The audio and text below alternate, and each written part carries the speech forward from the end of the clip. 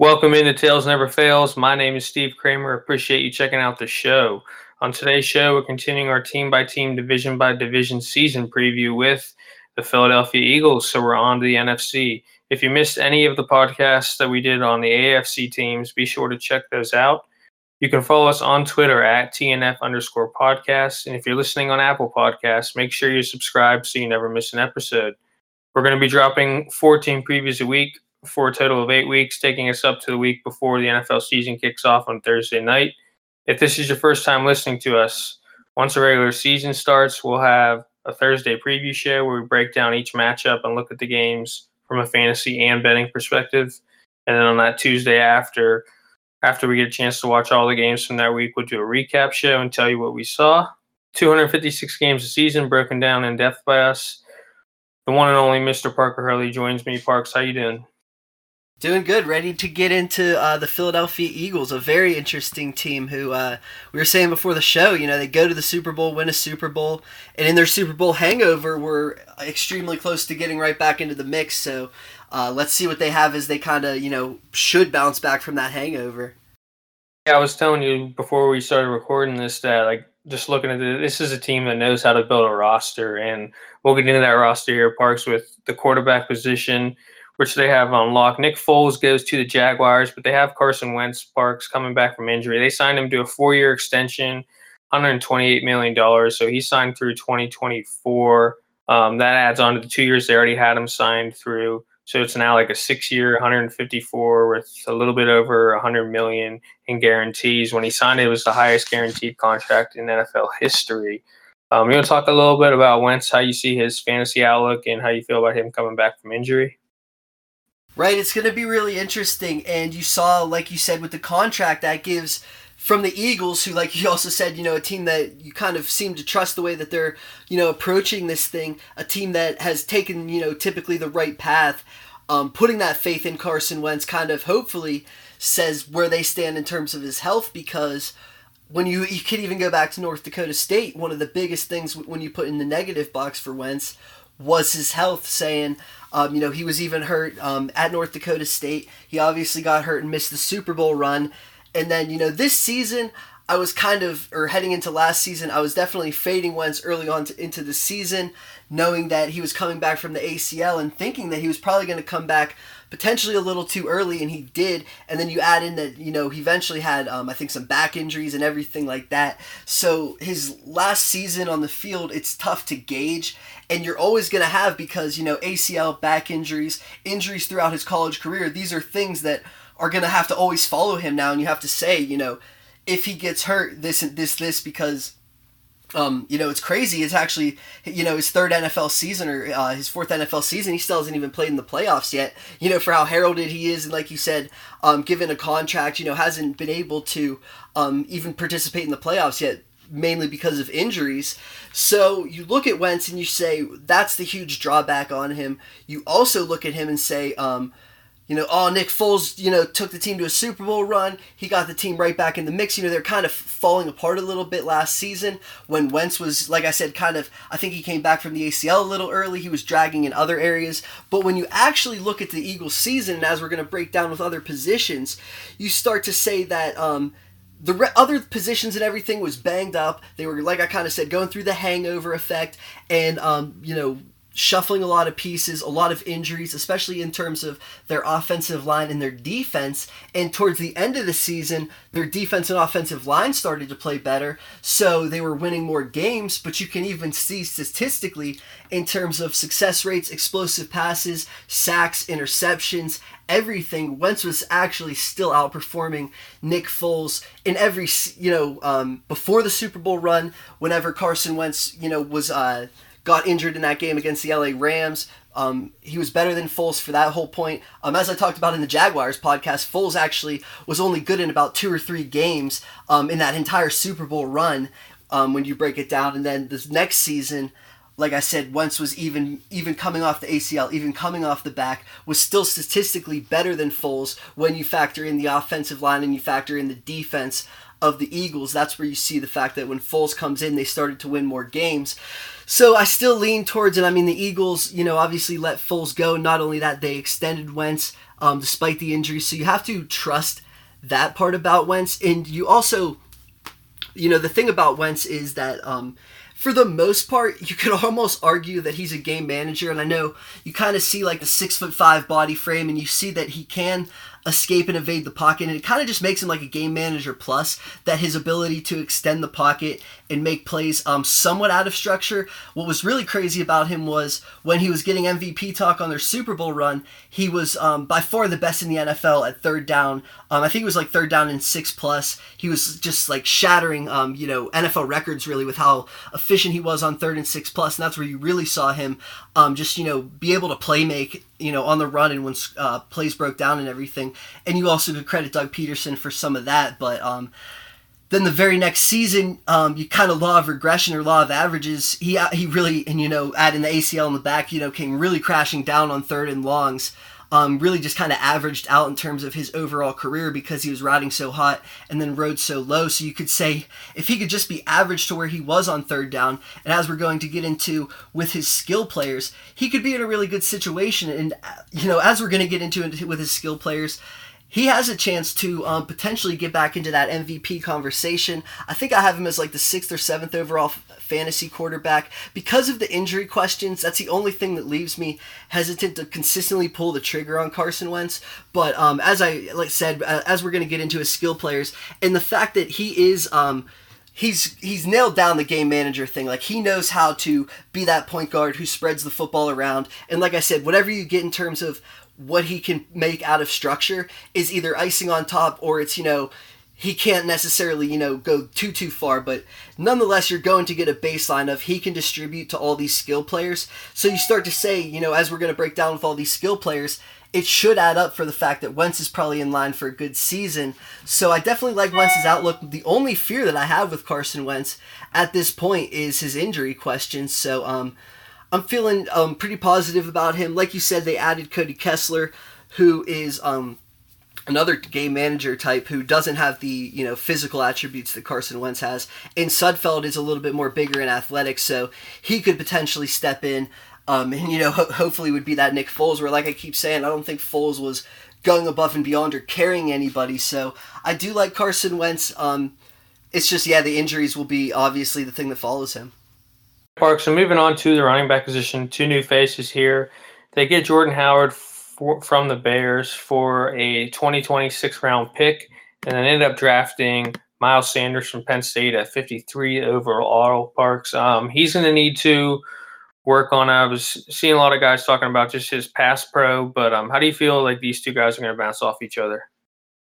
Right, this one's going to be interesting, and it's definitely a debate, and I lean towards Miles Sanders over Jordan Howard, and it's actually funny because writing on BearGogglesOn.com for the Chicago Bears kind of was looking into pre-draft because the Chicago Bears obviously traded Jordan Howard and were potentially looking to upgrade over Howard, and one of the running backs they were looking into and were interested in was Miles Sanders, and Sanders was gone before they even had a chance to pick.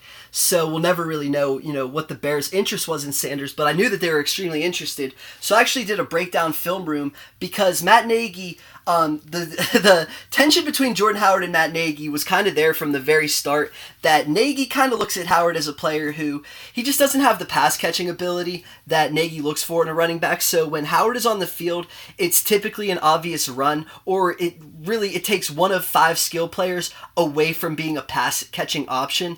And what Nagy really wants to do is, he wants 5 players who could potentially catch the football on the field.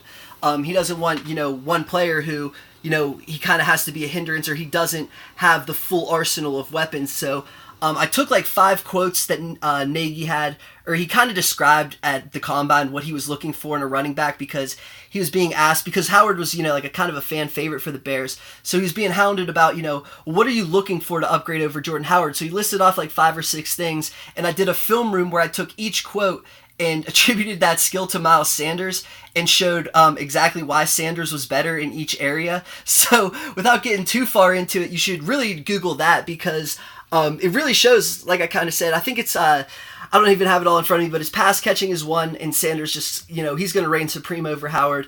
It's lateral agility too. It's big plays into, he said, not only the second, but also the third level was one of them. And like I said, there's just a few other ones that Sanders really checks all those boxes, and Jordan Howard doesn't necessarily check those boxes. If you look at Jordan Howard, what's so fascinating about him is he comes out of nowhere on a run-first football team that was really going nowhere in his rookie season, breaks a few runs. You go look at the receivers. Their best receiver that season was Cameron Meredith, so they were just pounding Howard. Had a pretty impressive rookie season, and every year from that point forward has declined in yards, carries, and yards per carry. And he's never gained anything in receptions, and a lot of people were saying, oh, that's John Fox. He's such a run-heavy, player, head coach. He's not going to let his running backs catch the football. And then, like I said, once him and Matt Nagy went there, you started to look at Howard and say, he's a limited player who's a tell at some points, who I think his vision's extremely good, and his power's pretty good, except last year, I think he just started to lose confidence because he fumbled on the goal line like 2 or 3 times, and you could really tell that the Bears were kind of just, sick of him by the time he finished, but I still think that he has the ability to be a goal line back, but as we're going to get into with Miles Sanders, and I think he's going to be a much better player than Jordan Howard. I think he's much more lateral. Like I said, all the things that I think he's better at, and the pass catching ability is going to be the big thing. And everybody's going to tell you that the Philadelphia Eagles are a running back by committee. This is what they do. The thing about that is you go running back by committee when you have a running back by committee, right? So when Josh Adams is a guy and Corey Clement's a guy and Wendell Smallwood's a guy, and we're about to get to these guys, that's a running back by committee. That's literally a running back by committee. Josh Adams is a power player. Corey Clement can pass protect and do a little bit of both. Wendell Smallwood can catch the ball out of the backfield. That's a running back by committee. None of them can do more than what they're asked to do. But like I said, what I just noted with Howard is he can actually do all of that. So when you have one player who can do all of the 3 things, you put the one player in who can do all of the 3 things instead of trying to do all the 3 things in their little, specific situations. So I think that, like you said, Howard has to work with pass protection. He has to work on his fumbles is my biggest fear because he fumbled the ball a lot at Penn State. But when you look into his career, he also didn't get many chances because he was behind Saquon Barkley his whole career. So he's somewhat raw, and he's kind of he tries to break the big one a little bit too often, and they're going to look at Howard early into the season and say that, his ability to get the consistent yardage will work. And that's where I just keep saying that this is very similar to me to the Carlos Hyde, Nick Chubb debate last season, where you say, Jordan Howard, very similar to Carlos Hyde. And what I said about that one was, if you follow the money will tell you who should be the player that's going to be, up next. Jordan Howard is not signed on for next season, and they traded a 2020 6th round pick for him. So let's just imagine, let's take the names out. Let's take away the fact that you had Jordan Howard during his rookie season and he's declined for the past 3 seasons. Let's just take all that out. A 2020 6th round pick versus a 2019 2nd round pick. Which one is the team more invested in? The 2019 2nd round pick. Oh, and the 2016 6th round pick is not signed for the next season, and you have to overpay him for the next couple seasons. You're invested in the 2019 2nd round pick, right? So, at some point, the Eagles are invested in Miles Sanders, and at some point, there's looking around saying, we're running back by committee because we have to be a running back by committee. Miles Sanders can do everything. Let's do everything with Miles Sanders. And as we're going to start to get into with this offense, his ability to catch passes and be that threat is going to be so huge for him. And I think he was completely underutilized at Penn State in terms of his pass catching ability. So I think he's going to be so much better in Philadelphia there. So he's one of the highest players that I draft is Sanders. Like I said, it's similar to Chubb last year, and I was telling people, I think it's, you could get Sanders at a discount, and then you could wait for him on the bench for like 3 or 4 weeks, or if you miss out on him on the draft, people are going to drop him, people are going to trade him, everything like that. And then I'm telling you, at some point around like week 5 or 6, you're just going to want Miles Sanders because he's too electric and they're not going to be able to keep him on the bench. And the Eagles are so much smarter than the Browns that it's going to happen much sooner than it happened with Nick Chubb. So you got to be there for Miles Sanders. And like I said, I already broke down pretty much all the other guys. Those are just, if Miles Sanders doesn't work and if he has the fumbles, Howard at the goal line, Wendell Smallwood and Corey Clement can catch passes. Howard kind of cuts Josh Adams out of the mix. So you start to look at these players and you're saying, that's exactly how they could do it. Early on, I think Howard's going to definitely steal goal line work from Sanders, but he's going to catch enough passes. Darren Sproles, everyone keeps saying they just signed him. He's going to cut into this work. I don't necessarily believe so. I think, he could get a little bit of third down work. So, a little third down work from Sproles, a little goal line work from Howard, but I still think Sanders is going to be, and like I keep saying, at his draft cost, he's going to be the one that in crunch time, as the team is preparing for the playoffs, they're going to be firing on all cylinders, and they're going to be hoping that a guy like Sanders is healthy and ready to roll. So I'm not as worried on Sanders, and I'm really just accepting the fact that as the preseason wears on, he's going to keep getting discounted, and I'm just going to keep, taking him. So he's a player that, like I said, I take him more than most people. Yeah, Parks, another thing to add with Miles is that this is also the best quarterback and offensive line that he'll play with in his career. Between Penn State, even in high school, like nearby us, he's never played with a guy like Carson Wentz or had an offensive line like this. But we'll get into the receivers. Parks, Golden Tate to the Giants, Jordan Matthews out to the Niners. They do bring back Deshaun Jackson, which is a piece that they were missing last year. And they drafted J.J. Arcega-Whiteside from Stanford at 57, who's a nice – it's funny because the comp that we did whenever we did our draft talk, it was a guy that's on their roster. But they got Deshaun Jackson, a 2020 7th-round pick from the Buccaneers in exchange for this year's 2019 6th-round pick. And then they signed him to a 3-year, $27 million deal, Parks. How do you feel about this wide receiver group? Right, and the thing that I was saying last year was, and as we're going to get into with the tight ends, the Golden Tate trade wasn't necessarily a great one for them, but the big thing is, for years, they've been scrambling for a deep threat on the outside. So, going back to whether it be Torrey Smith for their, Super Bowl run, Mike Wallace they were looking at, Mac Hollins they were looking at, just consistently, just trying to get somebody to stretch the field because kind of Alshon, we kind of know his game by now that he's a big body, he can go over the middle of the field, but he gets some of the worst separation in the entire NFL. And it's a true fact. It's NFL Next Gen Stats. I think he's bottom 5 every single year in separation. But what he does is he boxes out, he extends his arm, he makes contested catches. And that's where, him and Carson Wentz just trusts him and knows that he doesn't need to see him be open to throw it to him to make him open. And Alshon actually averages 2.5 more targets per game from Carson Wentz than Nick Foles. So him coming back does add to Alshon. And Alshon missed 3 games last season with a shoulder injury. So that started to, compress some of the things on their offense. But because they were unable to have that person on the outside and Alshon was unable to consistently create separation, you could really bracket Alshon and, all of a sudden he's, just completely stonewalled. And then on the other side, you have absolutely nothing. So what they were trying to do was put Nelson Aguilar into more of that outside role opposite of Alshon. At least he's somewhat respected. Maybe he could clear some of that up for Alshon, and then they're putting Golden Tate in the slot. The real issue with that is that Aguilar is mainly just a slot player.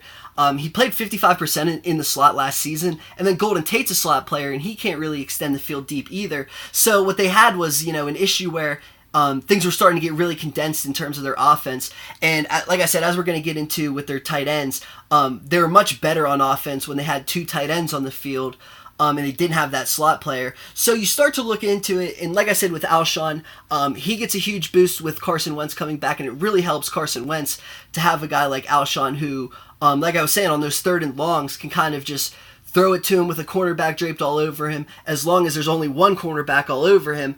And that's where you get to Deshaun Jackson, who, one of the most underrated players in the NFL, like in maybe NFL history. And what I keep laughing at is you go through all these receivers, every single one is going to be the next Deshaun Jackson, right? Will Fuller, the next Deshaun Jackson. John Ross, the next Deshaun Jackson. Hollywood Brown, the next Deshaun Jackson. Like, these guys are going top 20 overall, literally just based off the case that, well, they're going to be the next Deshaun Jackson. And if they can be the next Deshaun Jackson, then it's worth it. And you see that when they're on the field, that speed makes him. But what makes Deshaun Jackson so valuable, and what I think makes him, technically a game changer and a potential, in my opinion, Hall of Fame debate, because the Hall of Fame is like the story of the game. And like I said, if you're consistently, teams are drafting in the first round receivers just because of Deshaun Jackson, then all of a sudden you have to start thinking about where he is in terms of his historical context. Not only that, none of these receivers can be Deshaun Jackson, right? I talked about it with Will Fuller. Like, the stress on your hamstrings, because consistently every single snap you're not just running deep down the football field, like you're pushing yourself against literally the next fastest guy in the NFL is right across from you, running just as fast from you as you with full pads, and you're just it's a straight sprint for 20-30 yards, and you got to catch your breath and you got to line up and do it right again, and nobody can consistently do that. Like I think that Fuller, his hamstrings just cannot consistently take that stress. Marquise Goodwin is another perfect one.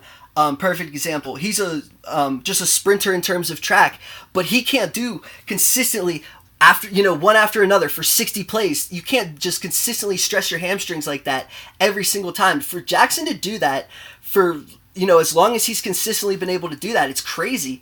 And he had like 800 yards last season in the Tampa Bay offense, and he was kind of getting mixed in and out of the offense last season, trying to demand a trade, wasn't happy, everything like that. So, I mean, he's back in Philadelphia. The one thing, you look at Carson Wentz stats, he doesn't really throw. Like I said, he's really good in terms of when it's condensed, when he's spreading the ball around. He doesn't throw a great deep ball, but you also look at it and you say Deshaun Jackson is the best deep ball pass catcher. Like I keep saying, he's changing the game the way that he's able to spread the field, demand safety, respect, and open things up for a guy like Alshon Jeffrey. So I saw in training camp that they're starting to connect him and Deshaun Jackson. I take him in best ball. I wouldn't take him in anything but best ball, because he's going to get like 4 or 5 targets a game, and it's just whether or not him and Wentz can connect on him. But you have to consistently throw those 4 or 5 passes to him, because that fear of throwing the football deep to Deshaun Jackson, and I mean, I'm telling you, every team that Deshaun Jackson goes, they're better at throwing the football, because he puts fear in them on that outside. And that's why I keep telling you, teams are drafting him in the first round, because they want that fear on the outside, and nobody can replicate it like him. So I think it's huge for the Eagles, and I think it opens up Alshon Jeffrey in the passing game big time. And then, like I said, we're going to talk about how when they can get those two on the outside and they can start to really stress you with their 2 tight ends, that's where it starts to become money. So Nelson Agholor, I like him in the fact that he's moving back into the slot. I don't like him in fantasy, because I think they're going to condense how much 11 personnel they're going to run. So, you look and you say, well, now they're just super versatile, and that is where I'm going back to. Wentz could get right back into the MVP conversation, because whether they're 2 receivers on the outside, 2 tight ends stressing you deep, or they're 2 receivers on the outside, Nelson Agholor is running a drag, checking it down. That's where we get into Miles Sanders starts to veer out into the flats, and he's catching passes. That's where we start to get into this offense could really start to connect. That's where I'm saying I don't look to Agholor in fantasy. I don't look to Alshon. I mean, sometimes I do look to Alshon. He's not terrible. He's in a tier with me with Allen Robinson, and I just, I don't know, for some reason I looked at Robinson over Jeffrey, but you could really convince me either way between the two. And it's mainly just to me that, I mean, they're both going to spread the football around, but how much they're going to spread the ball around, and how much Wentz goes to his tight ends too. So we're going to talk about that. But then, like you said, J.J. Arcega-Whiteside pretty much was drafted to replace Alshon Jeffrey.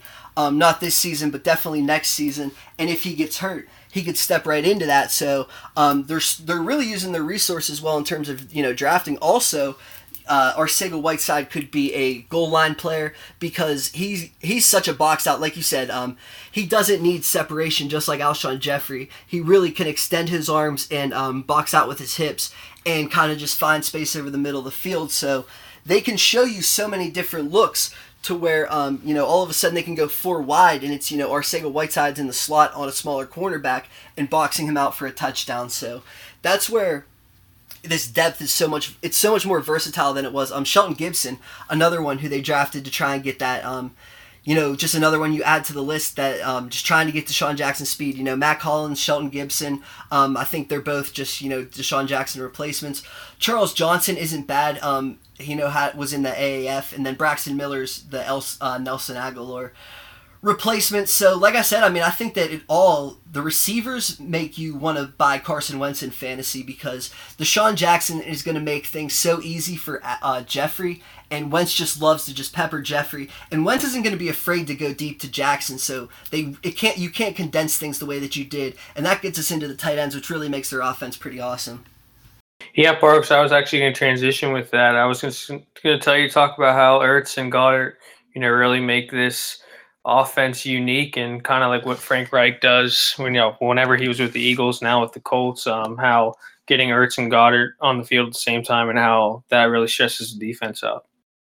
Right, and this is where it goes back to, you look at this team last season and you're saying, Alshon misses the first few weeks with his shoulder. Dallas Goedert's a rookie. Carson Wentz is coming back early from the ACL. We're going to get into the offensive line. A guy like Peters banged up a little bit. So this is where you start to get into and saying, if this team could get, into the swing of things, they could really be firing on all cylinders, because by the end of the season, when quote-unquote Nick Foles was outperforming Carson Wentz or whatever you want to, pretend to say, Alshon's fully healthy. Goddard has, he's finally into the mix and running on all cylinders. That's where you start to look into, the offensive line is much healthier. That's where you start to say, oh, wow, they're winning more games. This is crazy. And that's where you start to say, if you put Wentz in, and Wentz is better than Foles, and they just went to New Orleans and almost beat them, this team could be pretty good. The thing with Goddard, he was probably, the best tight end in the draft last year, and then Hayden Hurst went in the first round, but Goddard, he was from like North Dakota State, or not North, it wasn't the same college as Wentz, but it was one of those up there. South Dakota State. Oh yeah, South Dakota State. Jackrabbits. Right, so he was, there, and you say, okay, he wasn't playing the best competition, but his ability, especially with body control, in terms of his ability to catch, was really refined. And the other thing was he was a refined blocker, but you said South Dakota State, that's going to take some time, and it did take him some time. But now you go into this season and you're saying, well, he's a better blocker than Zach Ertz. So they're going to get him on the field because he's a strong blocker, and they can be so versatile with that in terms of him and Ertz can be on the field together. And like I said, you put Deshaun on one side, you put Alshon on the other, you motion Ertz into the slot, and then if that's a linebacker, then you throw Ertz, Ertz versus a linebacker, you throw it to Ertz. If it's a cornerback, then you probably just run it with Miles Sanders. And that's where all of a sudden this offense is pretty good, because Ertz is handling a cornerback, Goddard's the one, blocking on the edge, and then it, kind of all just flows together. So Ertz is going too high for me in fantasy because he's with Kelsey and Kittle, and I would rather have Kelsey and Kittle than Ertz because, like I was saying, last year Ertz had like 156 targets. For his career, he averages about 100 targets. You say, well, why is that? Well, they didn't have Deshaun Jackson. Well, they didn't have Alshon Jeffrey for a few games. Well, Goddard was, barely even in the mix. Well, they didn't necessarily have a running back. They were running back by committee, and the running back wasn't catching too many passes. Carson Wentz was, that's where you start to get into, I don't think Ertz is going to get the targets like that. But I think, and that's where I keep thinking about Goddard in fantasy, and I have issues with him because, like I said, he's such a typical, for me, he's the typical, you don't take him the rookie year, you see how he develops as a blocker, he starts to catch on, over the middle of the season, and then you just pounce all over him in year two. I'm usually all over that, and I like Goddard, and I've taken him a little bit, but I'm just afraid because he's going to be stuck in the blocking role because Ertz isn't necessarily a great blocker, and he is such a good receiver that their ability to move Ertz, knowing that they still have a tight end, and the fact is, like I keep saying, Goddard is good at catching. Like, there's going to be a chance that, probably not by the end of this season, but at some point next year, people are going to start talking about Goddard being better than Ertz because of the all-around ability of him. So that's where you start to get into, if Ertz was just a little bit more of, similar athlete but a better blocker, that's where you start to get into what Goddard's doing. And that's where I'm a little bit afraid because he's going to be blocking a lot, but I also think he's going to cut into Ertz in the red zone. He's going to get enough to where, tight end becomes like it becomes pretty ugly as you start to get kind of deeper. So as a backup tight end, I wouldn't, just go in and say he's the best tight end or anything. But as a backup tight end, I have no issue with Goddard because his ability to stress over the middle of the field, it's going to be big time. And then, like I keep saying, when you have Deshaun Jackson on the outside, nobody's coming in. Nobody's coming into the middle of the field. Nobody's coming into the box. we're all, we have to play as deep as possible because Jackson, we don't want to give up 60-yard catches. We'll give up, if it has to be a 20-yard catch to Goddard, at least it's not a 60-yarder to Deshaun Jackson, is basically how you have to look at it. And you have to say, man, if they bracket Ertz over the middle, if they're bracketing Jackson on the outside, Alshon is going to be one-on-one because he's not going to get separation, but Wentz is going to throw it anyways, and he can catch, and Goddard can catch. And that's where I keep going back to. If Miles Sanders is just a check-down option or an RPO option, and if he can just take what's given and not fumble the football, that's all he needs to do because he's athletic in his own and he's fast in his own. That the holes, because of the RPOs and because of all the safety respect, and you have to freeze the linebackers because the linebackers are not going to respect Miles Sanders when they have to respect Ertz and Goddard. So that's where it comes down to. The checkdowns to Sanders, the screens for Sanders, the RPO runs to Sanders up the middle.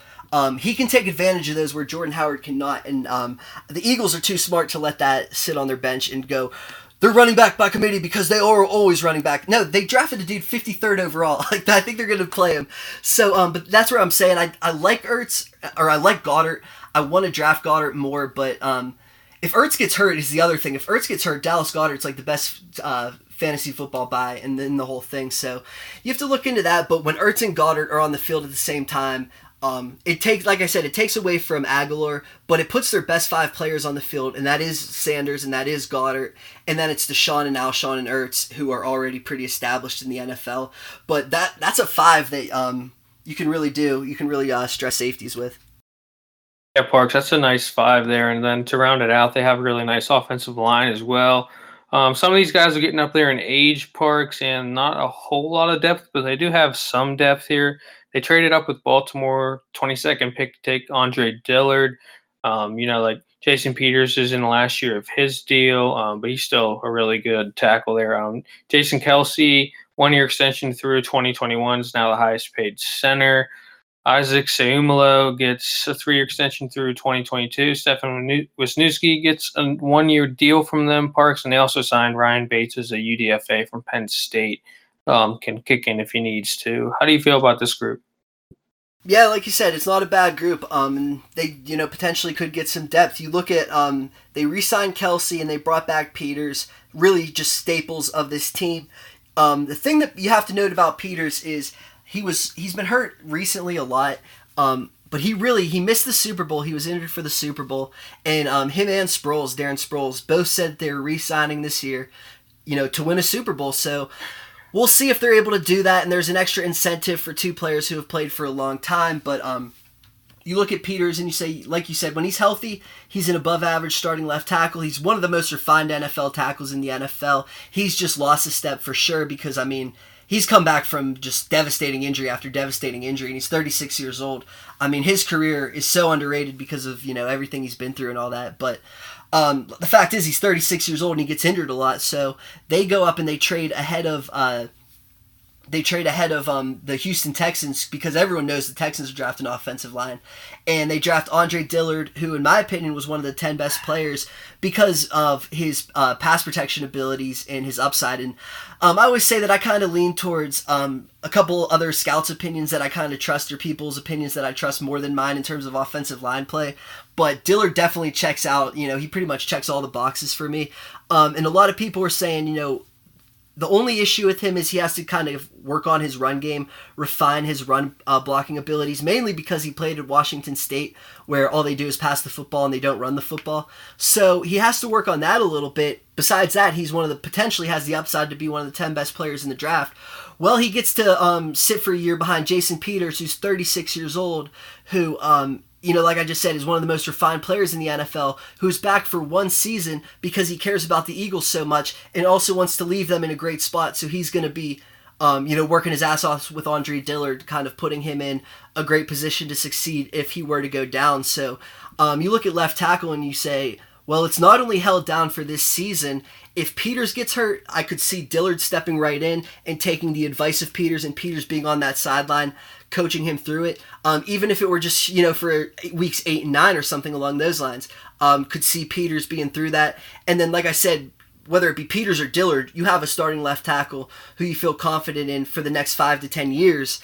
And then you go to the right side, you have Lane Johnson, one of the best tackles in the NFL, pretty elite in himself. Jason Kelce just re-signed, one of the best centers in the NFL, pretty much the best center. He's starting to get older. You could say that that's taking away from his ability to get into the second level. And that's another thing with Sanders, is that Kelce's ability to get upfield into the second level. He could really start to explode in some of those if he can, if he still has that step to him. Brandon Brooks has an Achilles injury, but he was also one of the best guards in the NFL last season. And then you do look into their left guard is really the only question, because, like I was saying, those are 4 top 10 players as long as they're healthy and committed. And at the very least, you have depth behind Peters. So you look into the, and they also have Vaitai. Vaitai stepped in for Peters last year and is a depth player who I think they might trade him because they have 3 tackles as it is. Not many teams have 2, and they're sitting here with, 4, arguably, considering Vaitai has so much starting experience. So you go into the guard spot and you say it could be Seumalo, who, was decent last season when he was also in and out of the lineup, and then Wisniewski was in and out of the lineup. They brought both of them back. Wisniewski can slide into center if Peters gets hurt, and that's where you do start to look and say that they have enough depth. Also, like you said, Ryan Bates is a player who could really potentially slide into that left guard spot, potentially could be a swing player for them. So they have enough depth where they could pretty much get by, and they have 4 players who at their peak are elite, and they have some talent behind them. So could be a top 5 offensive line, and that is where I keep going back to. Carson Wentz could have a huge season, and as long as they could, if Miles Sanders could show with the fumble issues, he could have a huge season. Yeah, Park, so that does it for the Eagles offense. Looking like a really good unit there. Moving on to the defensive side of the ball, where kind of hurt them a little bit last year with some injuries, particularly in the secondary was a little rough last year. But how they won the Super Bowl, Parks, was with that rotational pass rush that they had. We can start with, in that 4-3, those interior guys. We're looking at Fletcher Cox and probably Malik Jackson, who they got from Jacksonville on a 3-year, $30 million deal. But if not, Timmy Jernigan didn't have that much interest on the open market, so they ended up declining his option, but then they ended up re-signing him, and he's on a deal just about $1.5 million this year. Parks, how do you feel about this interior? And then we'll kick outside in that 4-3. Yeah, like you said, just a shrewd move. Another one by the front office that has been playing it shrewd recently. So they have a rotation, especially in terms of their interior.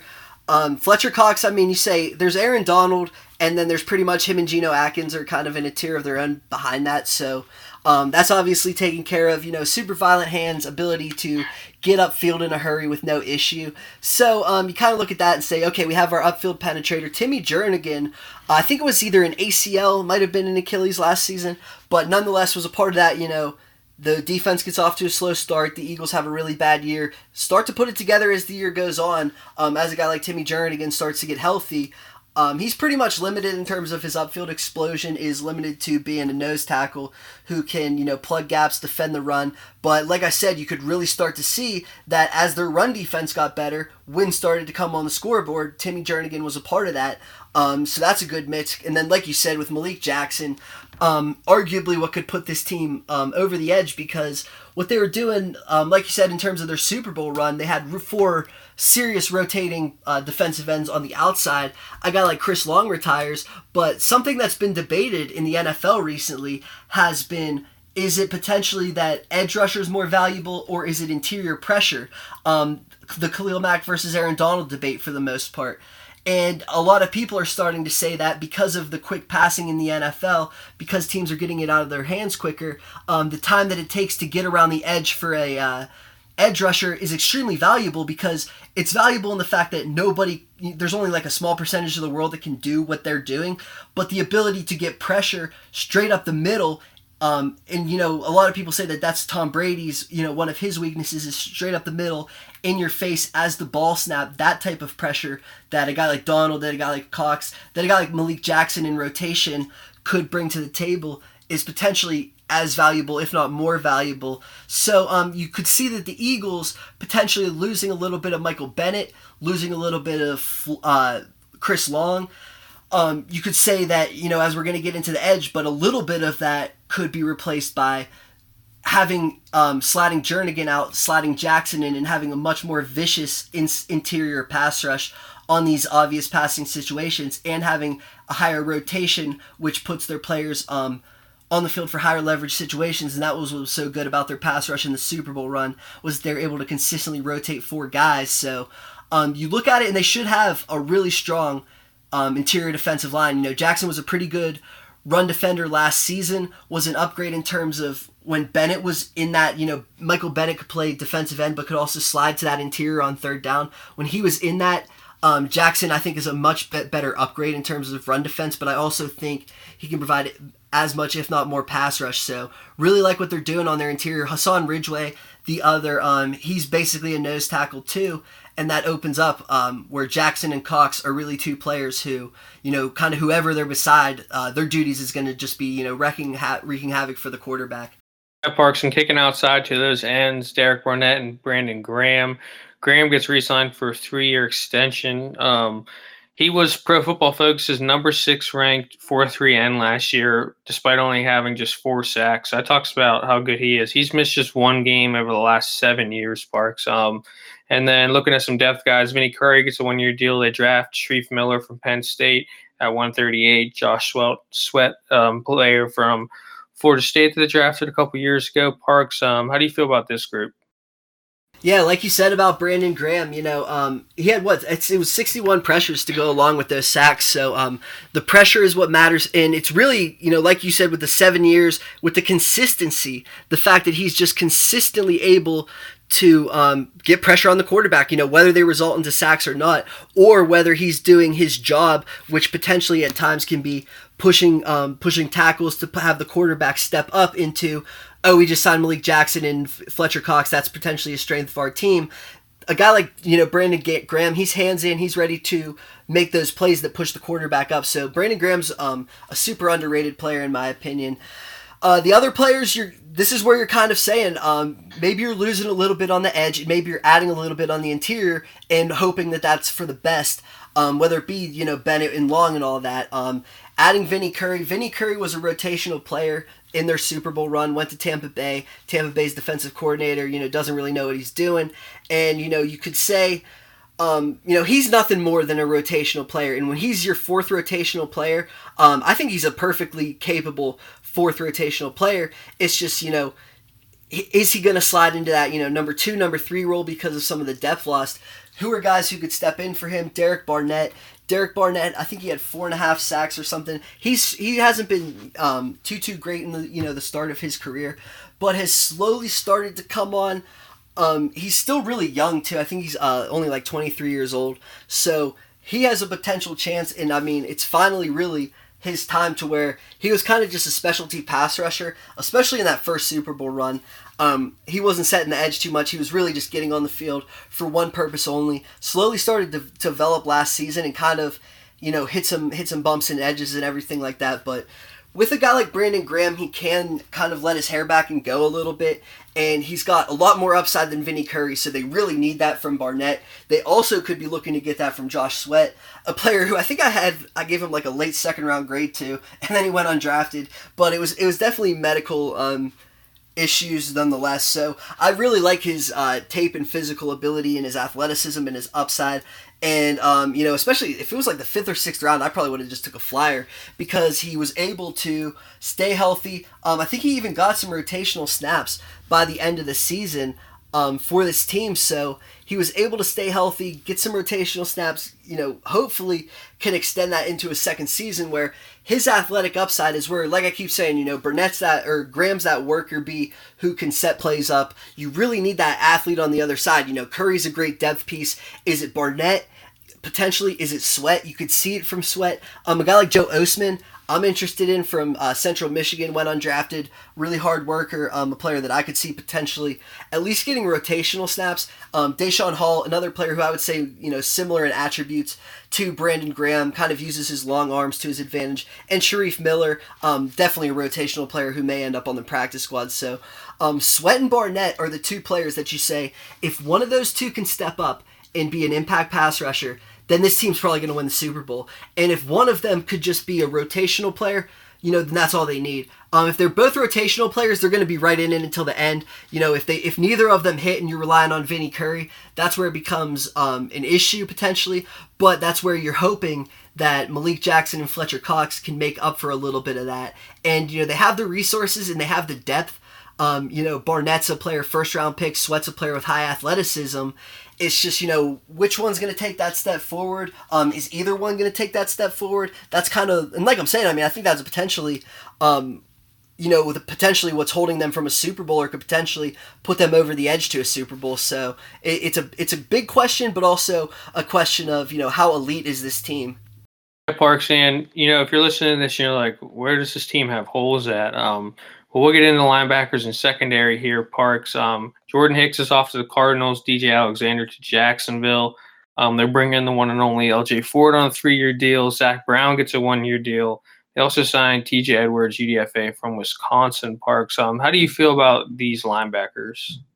Yeah, this is definitely would be, if there is a weakness of this roster. Jordan Hicks, you would love to say if he was healthy, and the Eagles could trust him, then they would have brought him back. But we'll see about him, elsewhere. But Nigel Bradham is a player who's going to step in, really as, another one. Hicks gets hurt in the middle of the season. They have that rut. And then as Bradham starts to step in as the play caller, as the run and chase player, as a player who can do, this and that, and really him and Malcolm Jenkins, they started to really shuffle their secondary, as we're going to get into. And Malcolm Jenkins, his ability to communicate with Bradham as he slid into the box was one of the things that kind of turned their season around. So you hope to think that, if Bradham can kind of hang around in that middle, you add Zach Brown into the mix, who he had a really weird falling out, but he was in Washington, where you can kind of say, a lot of falling outs are kind of weird in that regard. Even Mason Foster left the team in a similar regard just a few weeks ago.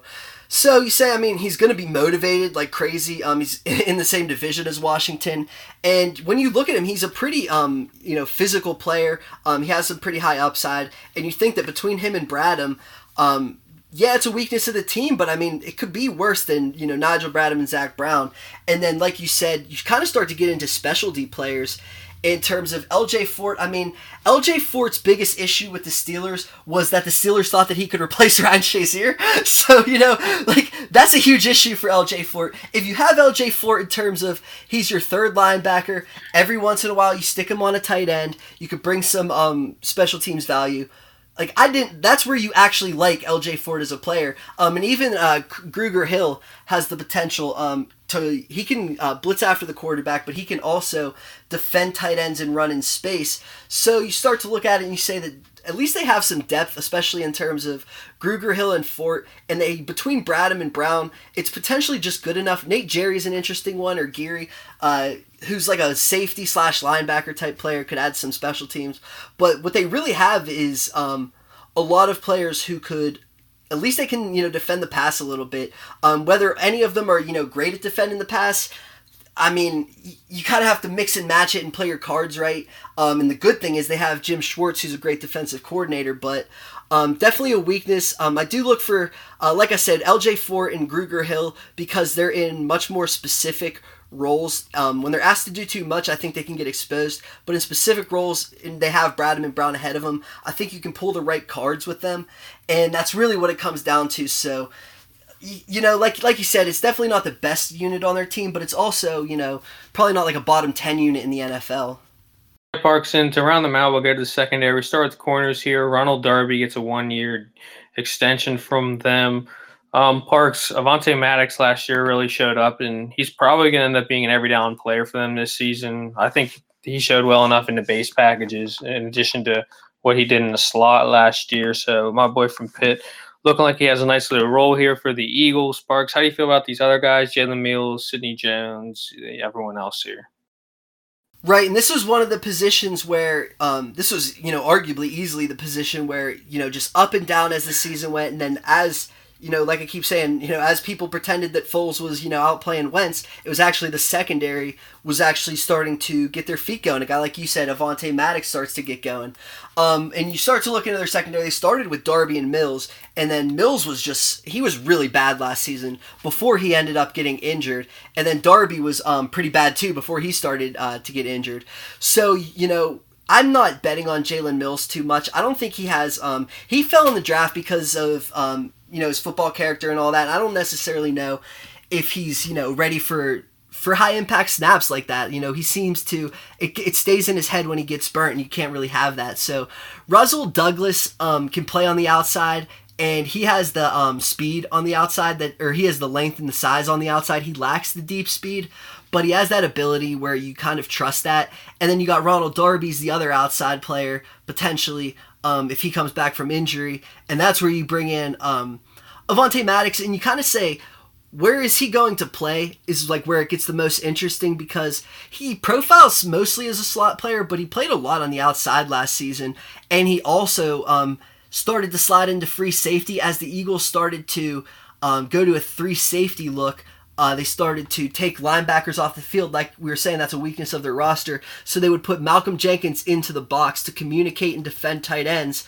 And then they would have another tight end play the strong, and they would have Avonte slide back into the free. So that's what makes him valuable, is that he can play every single one. And I think I did a draft profile on him, saying that I thought, he's a good player who knows what he's doing on the outside and could potentially stick on the outside. But nonetheless, wherever he's a good player, and you could definitely, like you said, you threw him in on the run last season, kind of out of nowhere, and he didn't really have a great start. But as they started to make the playoffs, it was because of mainly Rasul Douglas with his length and size, and Avonte Maddox, the smaller kind of feistier player, making plays on the football, players like that. And like I said, his ability to be a free safety and just be versatile overall made them overall better. And then you look at Sidney Jones. Jones is an interesting one because he had a really bad Achilles injury and then had no rookie season. His second year, they stuck him in the slot because they had Mills and Darby, and they weren't necessarily sure what to do with him. And he didn't look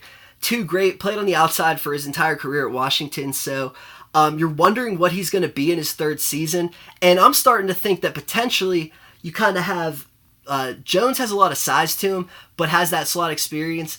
He could potentially play in the slot, and then Maddox is that smaller player who could potentially play in the slot. And you can kind of be able to switch things in the box, and then if you need to, you keep Maddox on the field, because then you move him to free and move Jenkins into the box, and that's where you start to be extremely versatile and where you're able to switch picks and all that. And that's where Jones at least has some value on the depth chart. So, I mean, even Cravon LeBlanc actually, he was the one who actually did play in the slot because Maddox was asked to play on the outside, and he wasn't too bad in the slot after getting cut by the Bears. So you look into it and say, if it's Darby and Douglas on the outside and Jones and Maddox, you can pick your matchups on the inside.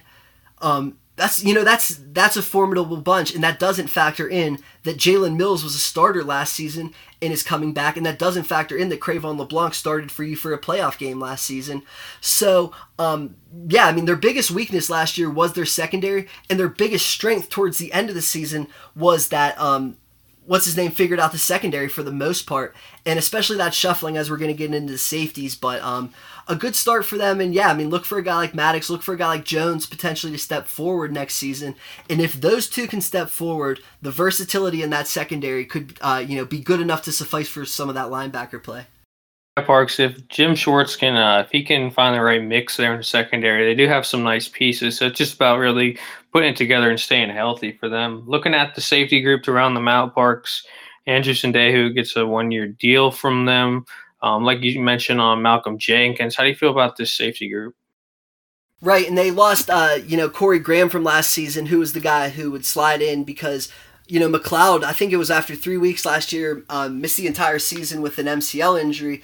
So that's another one where, you go through every single layer of this roster, whether it be Jernigan with his issues, whether it be all their linebacker, Jordan Hicks, everything like that, Darby and Mills, whether it be McLeod, whether it be Jason Peters, whether it be Wentz, whether it be Alshon, all those players were hurt last season. They still made the playoffs and were, one play away from making the NFC Championship game.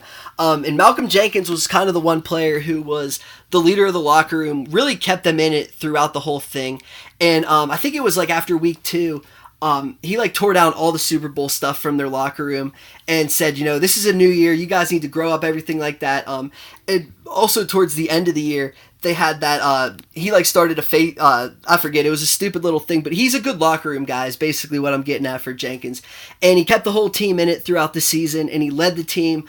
And his performance against the Chicago Bears in the playoffs, Matt Nagy did not know what to do when they threw him in the box. And basically he followed Cohen around, and he just didn't know what to do with that. And that's really what's, set this, it changed that whole entire game was Malcolm Jenkins' presence in the box. And that's where, like I said, Maddox being able to play that free safety, all of a sudden you say, well, Maddox is pretty valuable, because when Maddox plays that, McLeod slides into the box, and then McLeod becomes an interesting player. And that's where, you get some of that. Jenkins as a linebacker, beats out some of the, Zach Brown as a linebacker in specific subsets and everything like that. But that gets you back to saying that Jones in the slot, Jenkins in the slot, Maddox in the slot, LeBlanc in the slot, they're ready to play, RPO football. They're ready to defend themselves, basically, is how you look at it. They signed Andrew Sendejo, another box player. Trey Sullivan had to be asked to play almost, a similar role to Avonte Maddox, where, he had to play some free. He had to slide into the box every once in a while. And as the season went on, he started to make it. Even a guy like Godwin, I'm not going to try his last name, could make it from the practice squad onto the roster this year. So that's where, if McLeod doesn't come back, they have issues in terms of their depth at safety. And that's where Maddox kind of has to become a starting free safety. But if they could use him as just a defensive back, like a third safety defensive back, that's where Jones becomes more valuable, and that's where they can switch things in the box. And that's where, like you said, when Schwartz starts pressing the right buttons, they have a good enough secondary that, hopefully that pass rush is good enough too. They're going to be right there in the mix, as one of the, like you said, one of the better, well put together, top to bottom rosters. They're going to be right in the mix. Injuries is what derailed them last season. Parks, let's talk about their regular season win totals here. Over 10 wins is a -120. You can get even money on the under 10 wins. Would you play that? I would look first, honestly, probably towards the Eagles winning the division. And honestly, I think one of the better bets would be if you take the Eagles to win the Super Bowl, because I think you'll get a chance to hedge on it at some point in the playoffs. Yeah. So that's where you would honestly look, in my opinion. I mean, I think they definitely could. I think I have them marked for 10 to 12 wins, so I would bet on them to win, more than 10 games. The issue with me is Carson Wentz and his injuries, and that's where, like I said, even in fantasy, I have him ranked 5th, but sometimes it's hard to press that button, because of his injuries. And that's really like the only thing for me is I'm just worried about them. But, like we said, you look at that offense, it's almost dummy proof, and Wentz could, he's smart enough to where, it doesn't even have to be dummy proof, but it's easy to handle that offense. As long as that defense could take that step forward that you saw towards the end of last season and that you kind of see on paper. They also had a really strong draft, so they're going to be right in the mix. I think they're going to be right in the Super Bowl hunt, and I keep going back between the Colts and the Eagles, and probably at some point in the next couple weeks I'll probably pick one of them to potentially win the Super Bowl. So that's kind of, wrap it up there. I think they have a great chance to, win the NFC East. I think injuries are the only thing holding them back at this point. Parks, and I was going to push you to get some audio on that since we've done the Colts and Eagles already. But yeah, that's the matchup that you've been talking about to me, at least for right now. Those are two teams that you're looking at for the Super Bowl. So yeah, if you want to even play those, conference championship, you could even hedge out, in the divisional round or whatever. But that'll do it for the Eagles, Parks. Unless you have anything to add, we're going to move on to the Dallas Cowboys next. Yeah, that's it. I think they're going to be a good team, and it'll be interesting to see if they can live up to those expectations. I'll say it for like the third time that everything bad happened last season, and they were still one play away from, in New Orleans, beating the Saints and moving on to the NFC Championship. So they were right there, and they should be so much better. All right, Parks, that'll do it for this time, and we'll catch you guys next time with the Dallas Cowboys.